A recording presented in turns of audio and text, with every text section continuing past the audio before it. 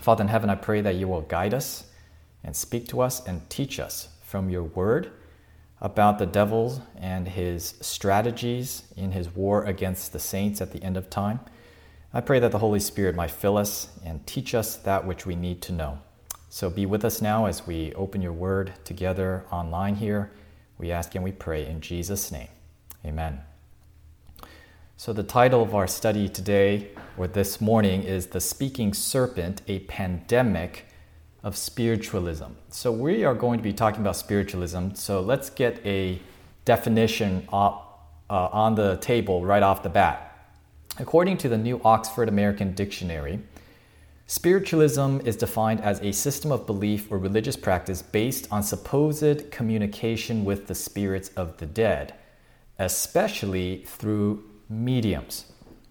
And I think we are familiar with this notion of spiritualism, interacting with the dead and spirits of the dead and that type of thing. But as Adventists, I think for many of us, we have an auto-translate feature that goes on in our heads, meaning whenever we read the spirits of the dead, there's an automatic translation in our minds. Oh, those are evil angels or spirits of demons, because we understand the doctrine of the state of the dead.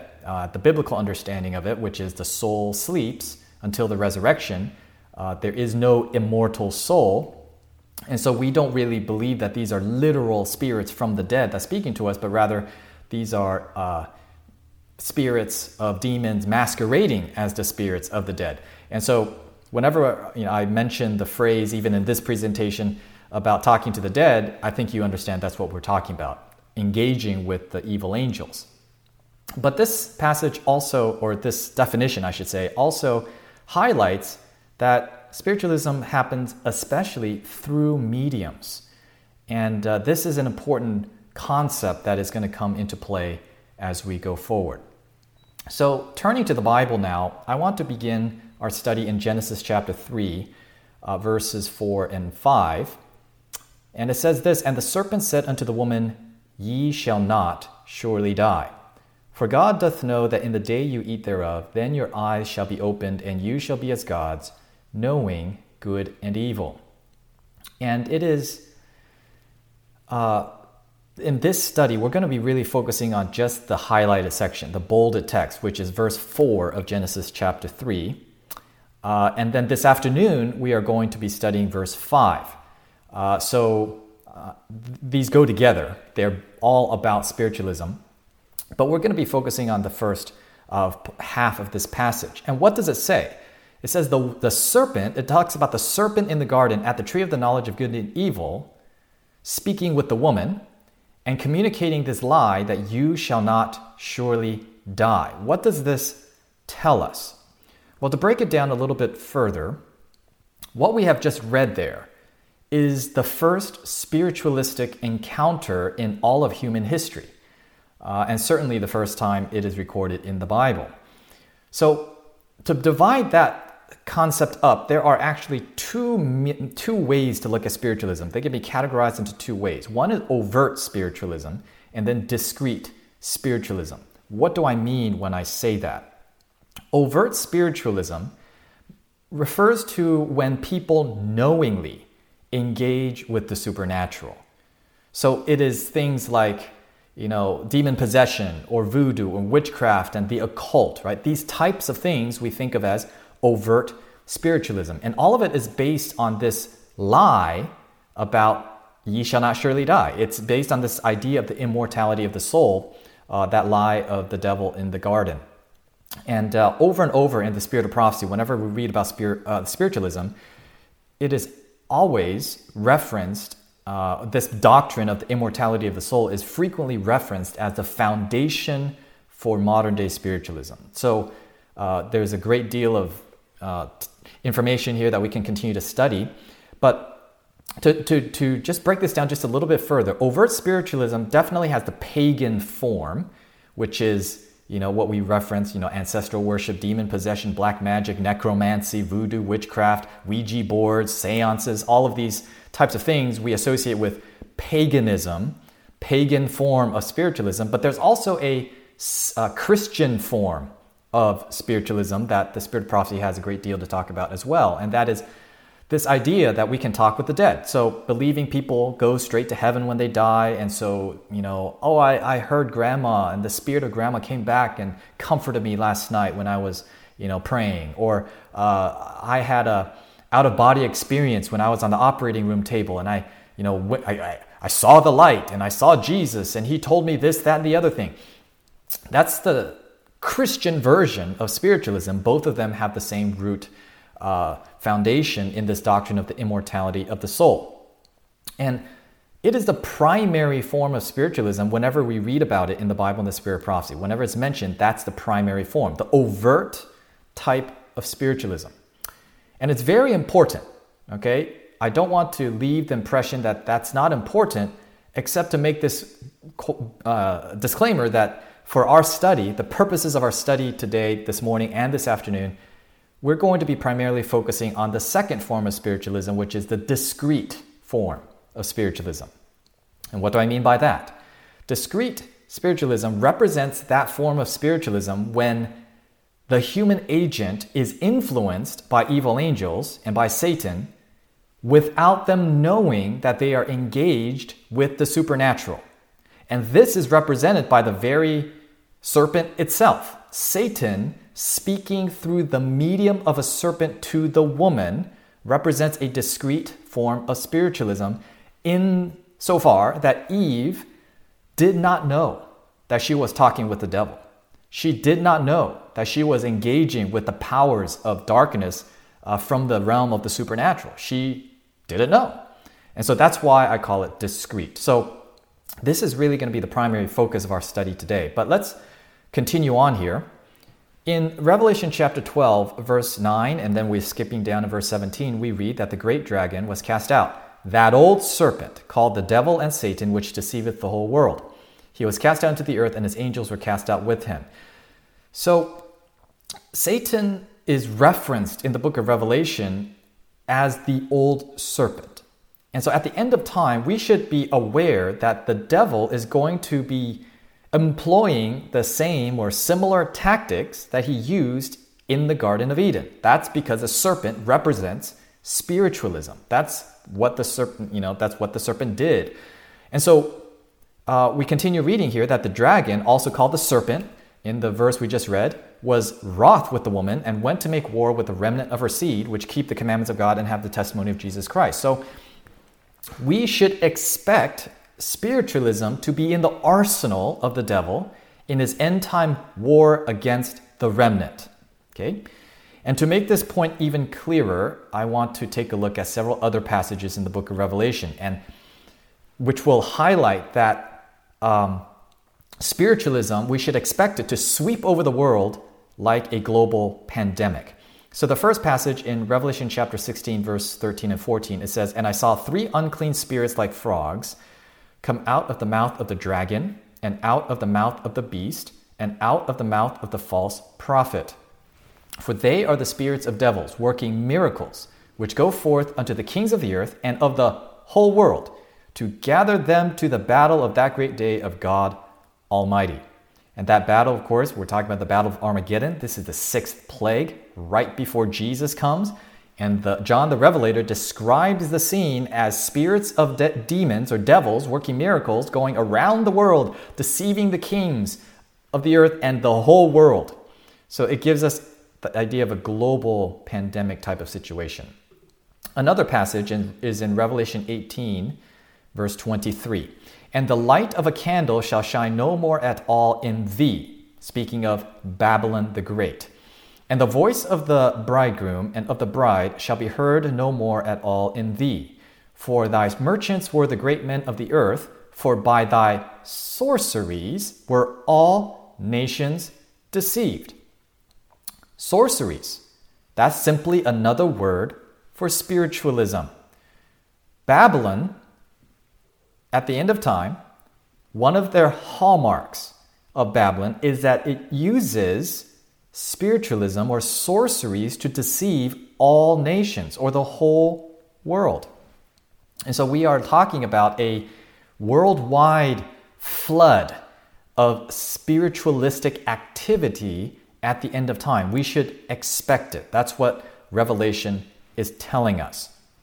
And it's interesting to think that even in the wider world, anecdotally, I believe we can see this to be true. I remember canvassing. It's hard to believe, but it was 20 years ago, or more than 20 years ago, maybe, when I was canvassing in California, that I met a remarkable number of people who would openly, with a straight face, look me in the eye and say, "Oh, I'm a pagan," or "I'm a Wiccan."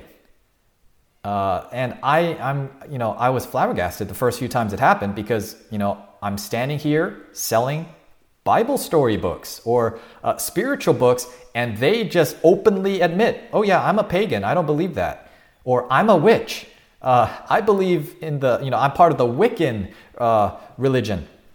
And just recently, I found out that Wicca is one of the fastest growing religions in America. And so all of this just tells me that overt spiritualism, like just flat out pagan spiritualism, is on the rise. And it is common in the society around us, and of course in our popular culture and in media, the idea of witchcraft and wizardry and magic and supernatural, these types of things have been commonplace for a long time. But back to our question, what about discreet spiritualism? What about that form of spiritualism where people are under the influence of evil angels without even knowing it? Is that also a problem that we need to be aware of? What about spiritualism in the church? Is spiritualism even a threat to the church? Because I used to think that spiritualism is just a deception for those ignorant heathens out there, right? It's for the people who aren't enlightened as to the truth, like we are. We know that the dead, the living know that they shall die and that the dead know not anything. We know that when a person dies, they go to sleep. There's no consciousness in death. We know that the soul is not immortal. So because we understand the state of the dead, I sort of thought that's a non-factor. Spiritualism would not affect us because, after all, if someone pretending to be, a spirit of a dead person comes to us, we would just automatically know, right? Like, okay, you're an evil angel, so we're not going to talk to you. We're not going to listen to you. Like, it seems so obvious, or at least so simple. And then plus, we know that at the end of time, Satan himself will be transformed into an angel of light. He will actually, in the final act of the great drama, we're told, he will impersonate Jesus himself. And we're like, well, we're Seventh-day Adventists. Of all people, we must understand how Jesus is going to come the second time. He's not going to touch the earth. He's going to come with the trump of God. The dead in Christ shall rise first. We shall meet him in the air. All the holy angels come with him. There's no way, right, that we as Adventists would fall for a spiritualistic deception like Satan personating Christ.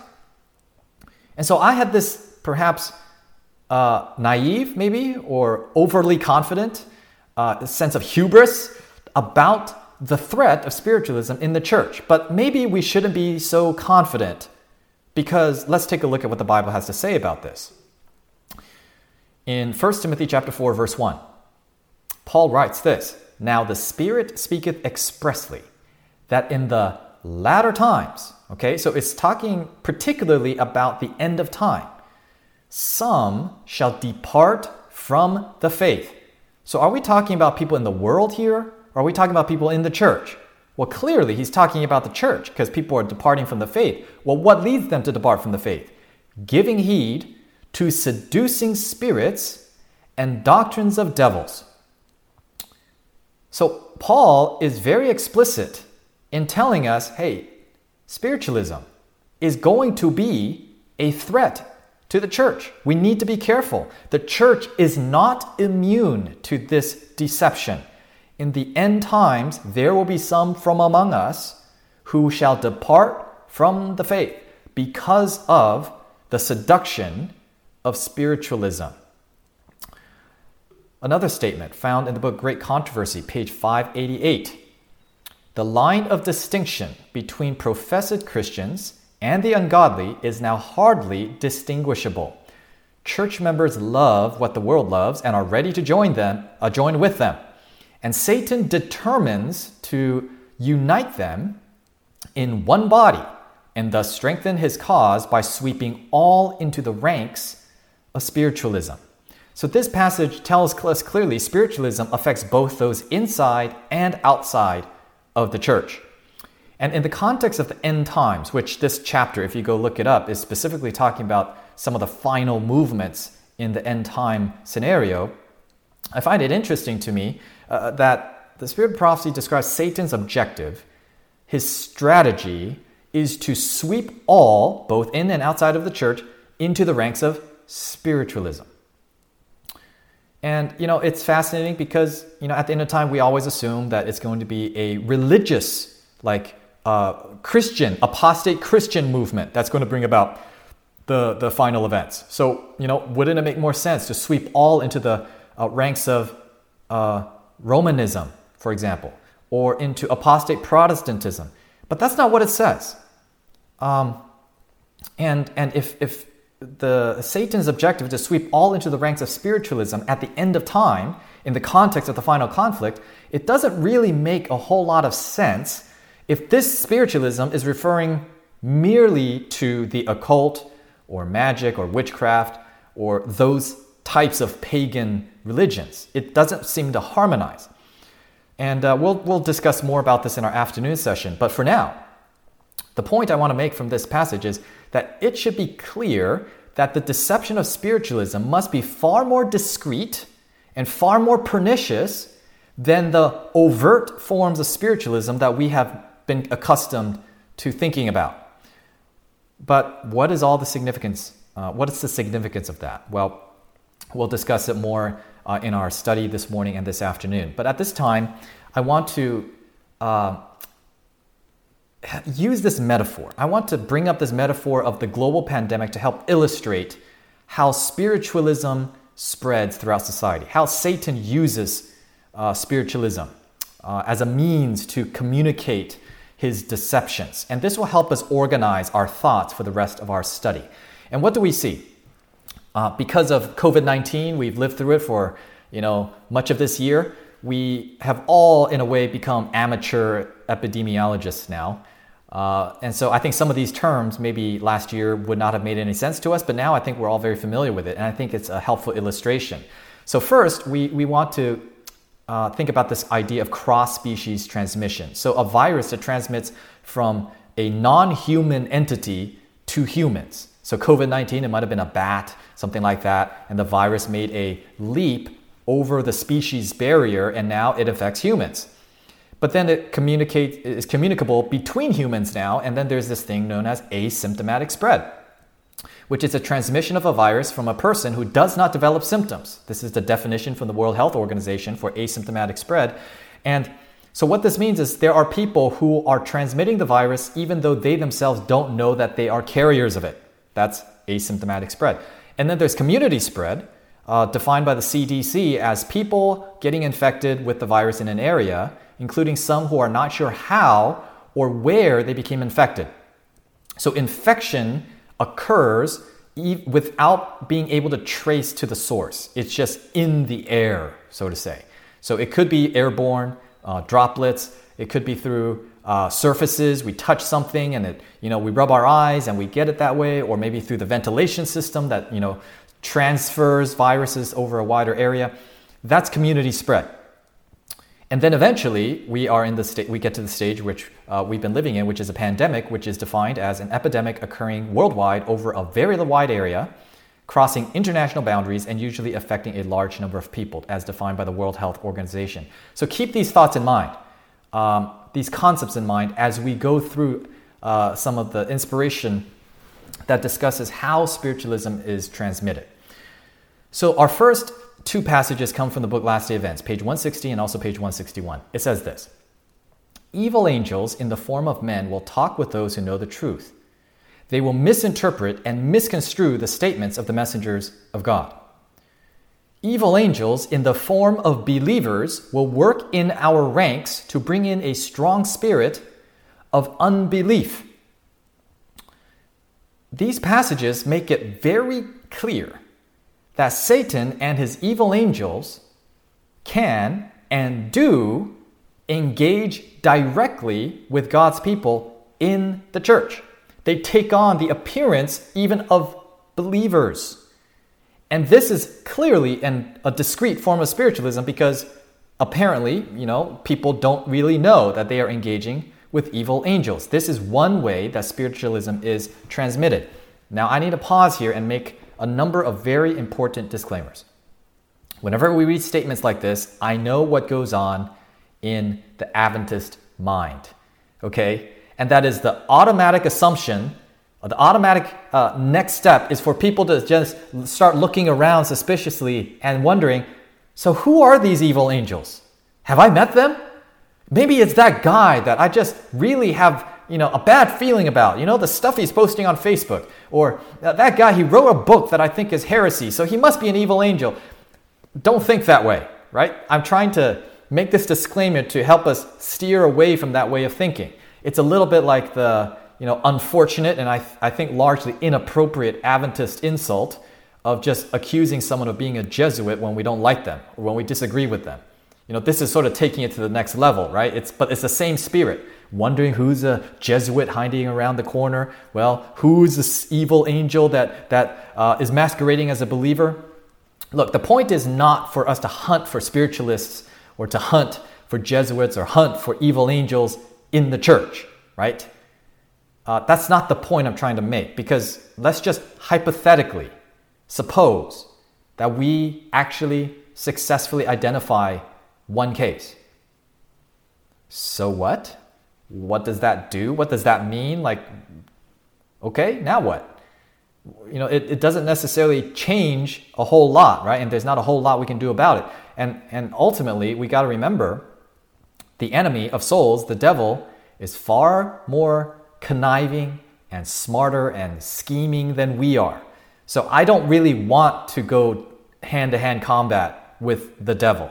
And so Jesus has a parable about the wheat and the tares, how they grow together until he comes. And this is one of those cases where we need to leave this kind of stuff to Jesus to resolve when the time is right.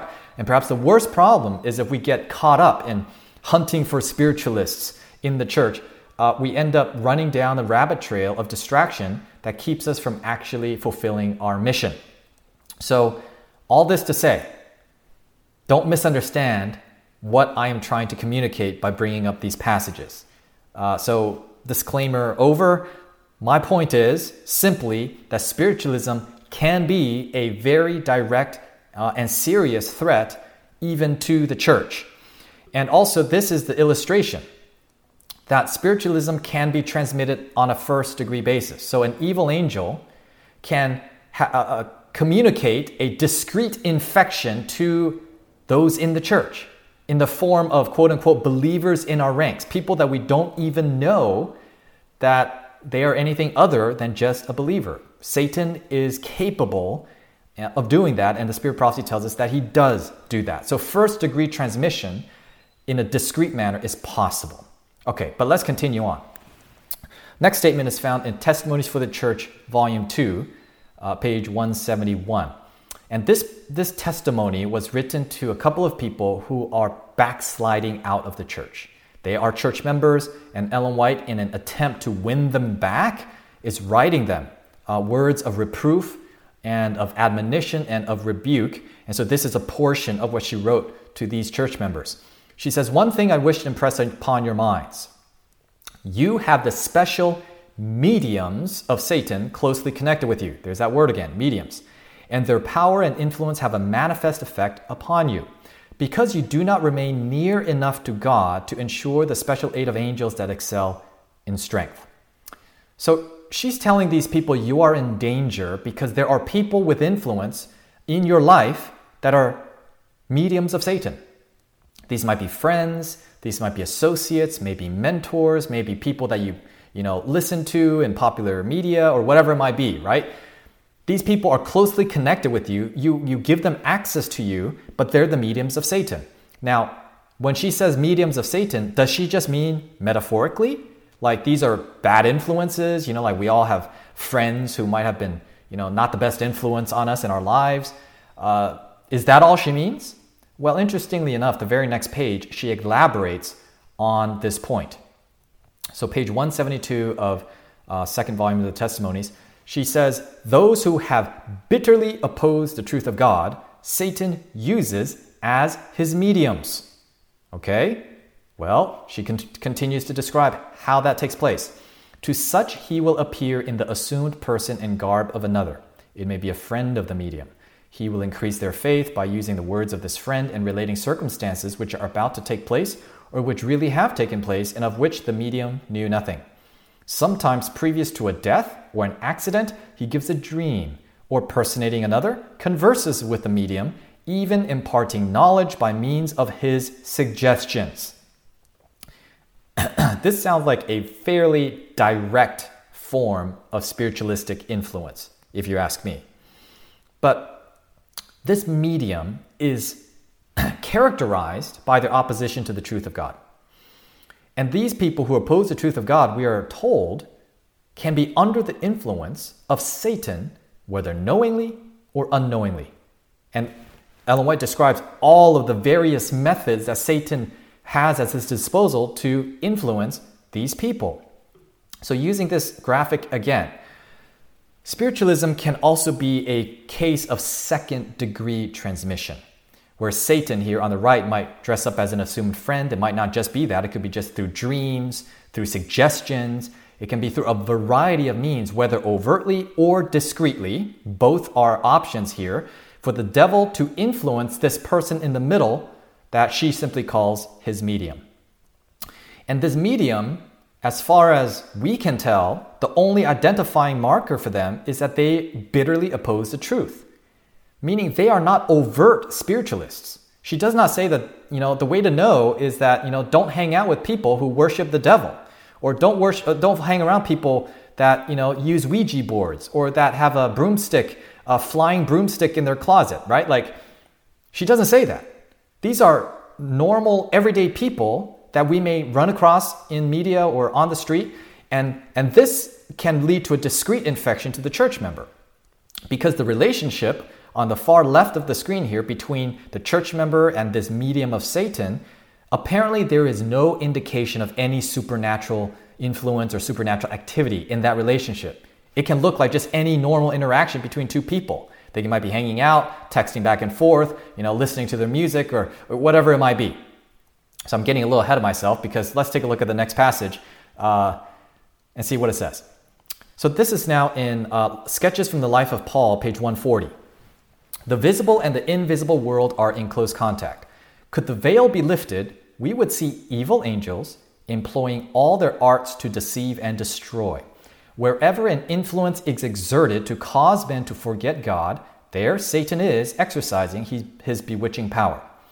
All who venture into scenes of dissipation or irreligious pleasure, or seek the society of the sensualist, the skeptic, or the blasphemer, by personal intercourse, or, notice very carefully, or through the medium of the press, are tampering with sorcery. There's that word again. Sorcery is spiritualism. Ere they are aware, the mind is bewildered and the soul polluted. So in this passage, the irreligious, the sensualist, the skeptic, the blasphemer, these group them together and they merely represent those who are opposed to the truth that we just read about in the last passage. And notice, this type of sorcery that is described here, again, does not include any type of overt spiritualism.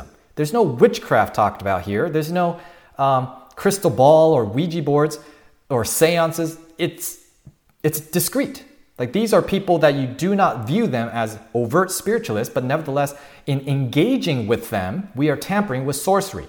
Well, how can we engage with these people? This passage makes it clear we can be influenced by them, not merely by personal intercourse or personal contact, direct contact of sitting face to face and being friends with them and so forth. But we can also become tainted or infected with their ideas through the medium of the press. What is that? What's the medium of the press? That's simply another word to describe media, modern media. And curious how the word media is simply plural for the word medium, right? So here's our little graphic again. And now Satan is still here. He's just off the screen to the right. I just didn't have enough space to make it look nice. So Satan is off to the right. He is still influencing, whether overtly or discreetly, the medium. Now this medium, where we see, is further described as irreligious, sensualist, skeptic, or blasphemer. But then this medium can put out media, whether it's through their books, or their articles, or other publications. Maybe it's a podcast, or it's a website, or TV shows, or movies, or music, or whatever it might be. They push out their ideas through the media, and through that media that is consumed by the church member, a discreet infection of spiritualism can still go on there. And I think you will know this to be true when you start scrolling through Netflix. How long do you have to scroll before you see some overt form of spiritualism or even subtle forms of spiritualism everywhere in popular culture? It happens. But of course, back to what we're talking about, the spiritualistic ideas may not even be overtly spiritualism. It may not be overt paganism. But nevertheless, we're going to dive deeper into this concept this afternoon. But the means by which the transmission takes place can happen even on a third-degree level, from Satan to us. So this tells us we need to be watchful about what media we are engaging in and what we are putting into our brains. Now, I want to take this one step further. This statement is found in Great Controversy, page 516. It says, "None are in greater danger from the influence of evil angels than those who, notwithstanding the direct and ample testimony of the Scriptures, deny the existence and agency of the devil and his angels. So long as we are ignorant of their wiles, they have almost inconceivable advantage.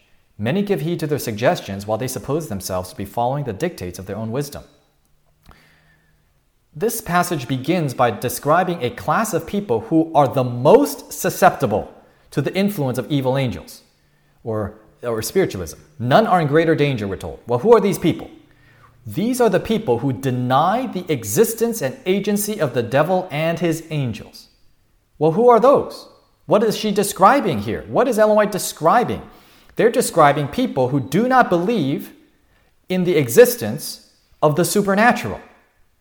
Or it might be described as those who are atheists, who do not believe that there's a God or a devil. Or in a more blanket term, this is describing the secularist, those who do not believe in the devil, his angels, in God and angels, good angels, holy angels, or evil angels. They don't believe in the supernatural. And at the end of this passage, it says these people think that they are so wise. They think that they have so much light and wisdom to shed upon the world. The atheistic, infidel philosophers, I believe this is talking about, and others like them, they might be under the influence of Satan without even knowing it. And this passage continues, same paragraph. "This is why, as we approach the close of time, when Satan is to work with greatest power to deceive and destroy, he spreads everywhere the belief that he does not exist. It is his policy to conceal himself and his manner of working." Talking again about the close of time, at the end of time. We think that Satan's power is at the most elevated, right? His power is most potent during overt spiritualistic manifestations. So things like, we read about demon possession, for example. The demon literally, taking over somebody and speaking through them. We think, oh, wow, that is his most powerful way to destroy. But according to this passage, that's not totally the case. Satan has a different preference, and it sounds as though he prefers a secular, non-superstitious environment. He prefers, it is his policy to conceal himself, and his greatest power is manifested in an environment, in a situation where people don't believe in the supernatural or his existence.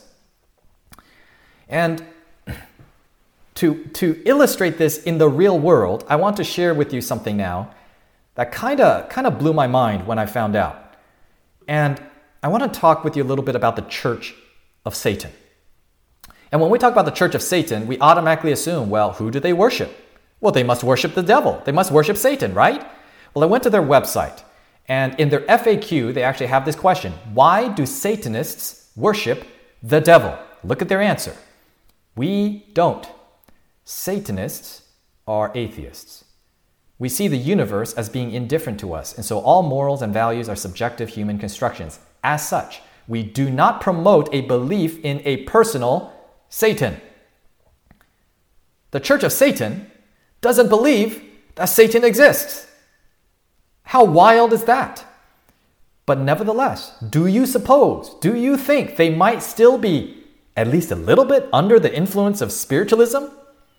I mean, what name did they adopt after all? Like, they claim to be of Satan, but yet they are a secular religion, oxymoronic as that may sound. Now, there's actually a second satanic religion called the Satanic Temple. The Church of Satan and the Satanic Temple, the two of them comprise the two largest satanic religions in the world. And I went to their website and looked at their FAQ, and look what they say. Do you worship Satan? No, nor do we believe in the existence of Satan or the supernatural. The Satanic Temple believes that religion can and should be divorced from superstition. As such, we do not promote a belief in a personal Satan. Both of them say the same thing. The Church of Satan and the Satanic Temple both are atheistic, secularist religions. And does this not line up with what we just read? That those who do not believe in the devil's existence, do not believe in the supernatural, are most susceptible to the influence of evil angels. I think so. And it's also important to make this distinction. The Church of Satan and the Satanic Temple are distinct and very different from what we referenced earlier as paganism, like Wicca or the occult. In fact, the Satanic Temple and Church of Satan, as I've done a little bit of reading, they look down their noses in disdain for those superstitious pagan religions. They think they are enlightened. They are informed by science and reason, and that's why they're atheists. And so they're very different, and it's important to understand the contrast here. Even though, for us, looking in from the outside based on the spirit of prophecy and the counsel of Scripture, we see that they are influenced by the same spirit. Nevertheless, one is merely overt spiritualism, and the other is the natural outgrowth of discreet spiritualism. And so I think this highlights that Ellen White's Spirit of Prophecy's counsel has been right on the money. So let's go back to our framework of the pandemic and see what we've learned so far.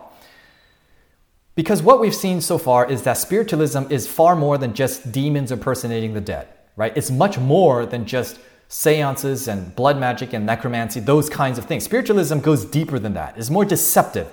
It's more pernicious than that. And so let's see. Spiritualism and cross-species transmission. What we see is that evil angels are actively and continuously spreading their influence both overtly and discreetly. So there's this cross-species, or even you might say cross-dimensional type of transmission going on all the time. The devil and his angels are never asleep. And then asymptomatic spread. Spiritualism can be transmitted even by those who show, quote unquote, no symptoms. Even people who are non-superstitious, who are secular in their worldview, who do not believe in the devil or the supernatural, they can still be carriers. That's what we're learning. And then community spread. Spiritualism can be transmitted indirectly. It can happen over the air. It can go through medias of all types. And fundamentally, people can be influenced by spiritualism and communicate and believe and hold on to spiritualistic ideas without ever knowing where they pick those beliefs up from. That's the most insidious part of all this. Community spread exists in spiritualism. And so that leads us to the question. So with all of this in play, have we reached the point of a global pandemic? We know that the Bible predicts that it's going to be a pandemic. Have we already arrived there? Let's take a look in Great Controversy, page 556. The very name of witchcraft is now held in contempt. The claim that man or men can hold intercourse with evil spirits is regarded as a fable of the Dark Ages. And does this not describe modern, enlightened, society? We have science now.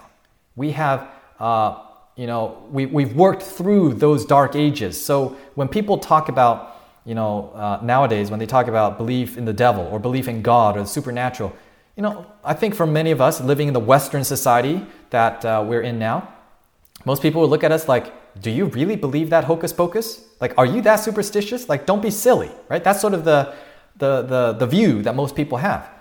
But nevertheless, look at what the statement continues to say. But spiritualism, which numbers its converts by hundreds of thousands, yea, by millions, even in Ellen White's day, millions, which has made its way into scientific circles, which has invaded churches, and has found favor in legislative bodies and even in the courts of kings. This mammoth deception is but a revival in a new disguise of the witchcraft condemned and prohibited of old. This passage clearly tells us that this has swept the globe.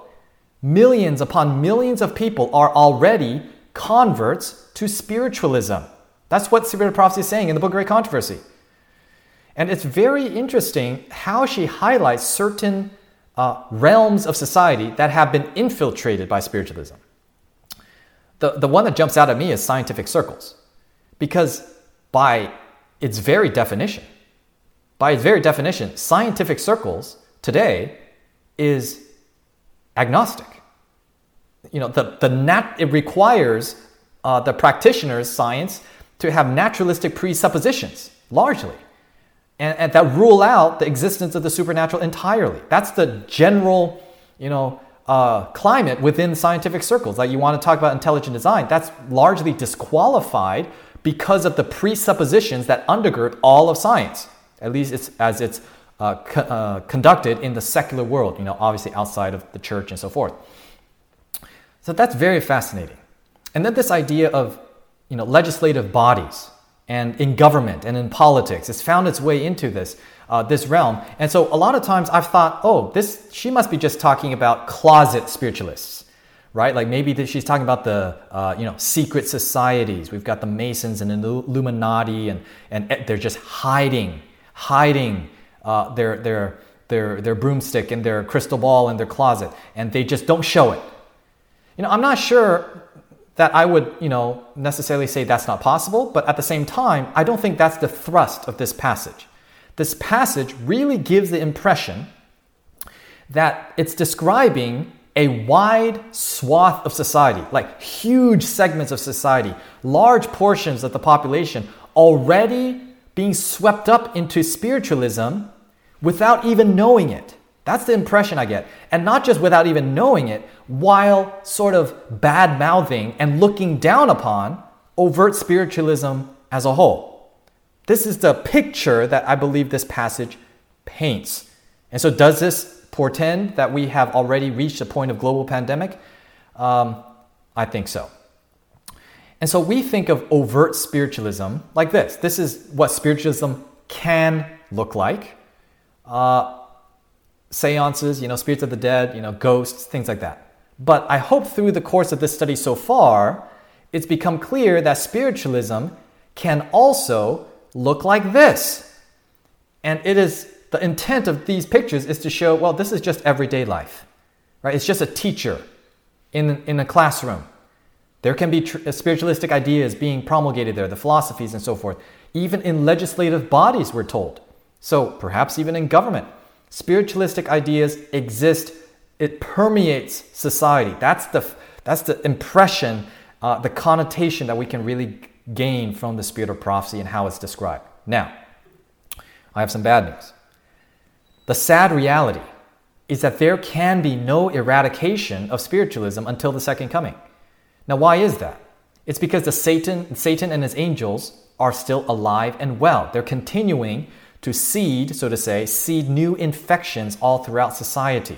So in COVID-19, we talk about contact tracing, the idea that you trace the transmission pathway back to where it originated so you can hopefully quarantine the appropriate people and to snuff out further infection. Well, that actually doesn't work with spiritualism because not only is there community spread now, but the origin of the virus, Satan himself, is still going around infecting people. So this is yet another reason why what we talked about earlier about running around hunting for spiritualists in our church, that's a fruitless task, right? It's a fruitless task because let's say you find one, the devil will just infect 3 more. So understanding this, right? Understanding that spiritualism is going to be with us until Jesus comes. And the Bible is very clear about this. We read some of the statements earlier. This affects our approach. What is the solution to this pandemic? And as good Adventists, you probably already knew I was going to say this. The answer is prevention. The answer is we need to boost our spiritual immune system. That's the only way. So we can resist spiritualistic infection. So how do we do that? Number 1, we must be humble. We shouldn't be naive, and we need to stay close to Jesus. We need to be humble to understand that the devil is as a roaring lion seeking whom he may devour. He deceived Eve. And lest you think Eve is a dummy, she came from the hand of the Creator unblemished. She had all of her mental faculties with her. She had never yet committed sin. She does not have a fallen nature, and yet the devil was able to deceive her. And then later on, Adam as well. So let's not think that we can outsmart the devil. We need to be humble, and we need to not be naive, like what I talked about earlier. Like we can't think that it doesn't affect us because somehow we know the truth, we know the state of the dead, and somehow that makes us immune. Let's not get ahead of ourselves. We need to stay close to Jesus. Just like Eve wandered off from the side of Adam, that's how she became susceptible. We must never wander off from the side of Jesus. And that goes back to, the associates that we keep. We read about how some of these people who are opposed to the truth can be used as mediums of Satan. We need to be careful that we are not under the influence, whether through a secondary or third degree type of transmission scenario. We don't want to be under the influence of any of Satan's agents or mediums. 1 John 4:1 tells us, "Beloved, believe not every spirit, but try the spirits, whether they are of God, because many false prophets are gone out into the world." Try the spirits. Don't just believe anything. And number 2, we must be filled with the Holy Spirit. The Holy Spirit will give us the antibodies to resist the devil and his lies. We must be filled with the Holy Spirit. And it reminds me of the story Jesus told. The man had a demon cast out of him. You remember? The demon walks around for a little bit, comes back, finds his old place swept and cleaned out, and he brings 7 more demons worse than him to fill that place or to possess that man again. We must fill ourselves with the Holy Spirit. Allow Jesus to dwell within us so that the devil has no room to come in. And this also means we must be careful what we fill our minds with, right? The media that we engage with. We need to be careful that it is not spiritualistic in content. So Galatians 5 verse 16 and then also 19 through 21 says, "This I say then, walk in the Spirit, and ye shall not fulfill the lust of the flesh." Right? For the sake of time, we're not going to read through the whole list, except to note that witchcraft is one of the things that is the lust of the flesh. So walking in the Spirit will prevent us or protect us, preserve us from witchcraft. And it says, "Of which I told you before, as I've told you in times past, that they which do such things shall not inherit the kingdom of God." And finally, we must put on the whole armor of God. We all have heard about the PPE, personal protective equipment for frontline workers with COVID-19. Well, the armor of God is our spiritual PPE, and we need to put it on because it is specifically designed for spiritual warfare. Ephesians 6, verse 11 and 12, "Put on the whole armor of God, that ye may be able to stand against the wiles of the devil. For we wrestle not against flesh and blood, but against principalities, against powers, against the rulers of darkness of this world, against spiritual wickedness in high places." And one piece of the armor of God is the sword of the Spirit, which is the Word of God. And I want to conclude with that thought. With the Word of God, we ought to prove all things and hold fast that which is good. 1 Thessalonians 5, verse 21. And then Isaiah chapter 8, verses 19 and 20. We frequently only quote verse 20, but notice it is specifically talking about spiritualism and spiritualistic influences. "And when they shall say unto you, seek unto them that have familiar spirits, and unto wizards that peep and that mutter, should not a people seek unto their God for the living to the dead? To the law and to the testimony, if they speak not according to this word, it is because there is no light in them." The law and the testimony, the Bible, the Word of God, the spirit of prophecy. These are the weapons of our warfare against the enemy of souls. And finally, a promise. Some of us might feel overwhelmed because the devil is too powerful. He is powerful. And there's no chance, zero chance, that we can prevail if we meet him alone in the field of combat. But this promise is for us. 1 John 4:4. Ye are of God, little children, and have overcome them, because greater is he that is in you than he that is in the world. And I want to say amen to that. That serpent in the garden, he is still speaking today. That serpent that tempted Eve, he is still in the business of tempting man today. And his tactics has not changed much. He is still warring with the remnant of her seed. But we need to remember that way back in the Garden of Eden, God gave a promise that there will come a seed of the woman who will crush the head of the serpent. And praise God, that seed of the woman has already come. Amen? Jesus has already come. He's already won the victory. And so for us, yes, the devil is a wily foe. His powers are great. But greater is he that is in us than he who is in the world. So I say, let's commit ourselves to follow and to stick with and to obey that seed of the woman. To follow Jesus, whithersoever he goeth. And he will, in the end, give us the victory over the devil and his spiritualistic deceptions. So let's conclude here as we close with prayer.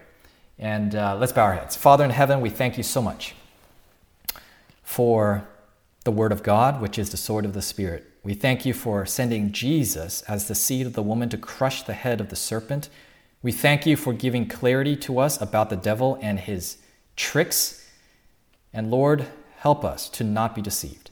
Help us to understand how the devil works and help us to withstand his temptations. Be with us the remainder of this Sabbath and bring us back again this afternoon as we continue this study. And may you continue to make truth clear, that we may be ready to meet you in the air, that we might be able to help others to come out of Babylon to be ready for your return as well. Be with us now, we ask and we pray in Jesus' name. Amen. This media was brought to you by Audioverse, a website dedicated to spreading God's Word through free sermon audio and much more. If you would like to know more about Audioverse, or if you would like to listen to more sermons, please visit www.audioverse.org.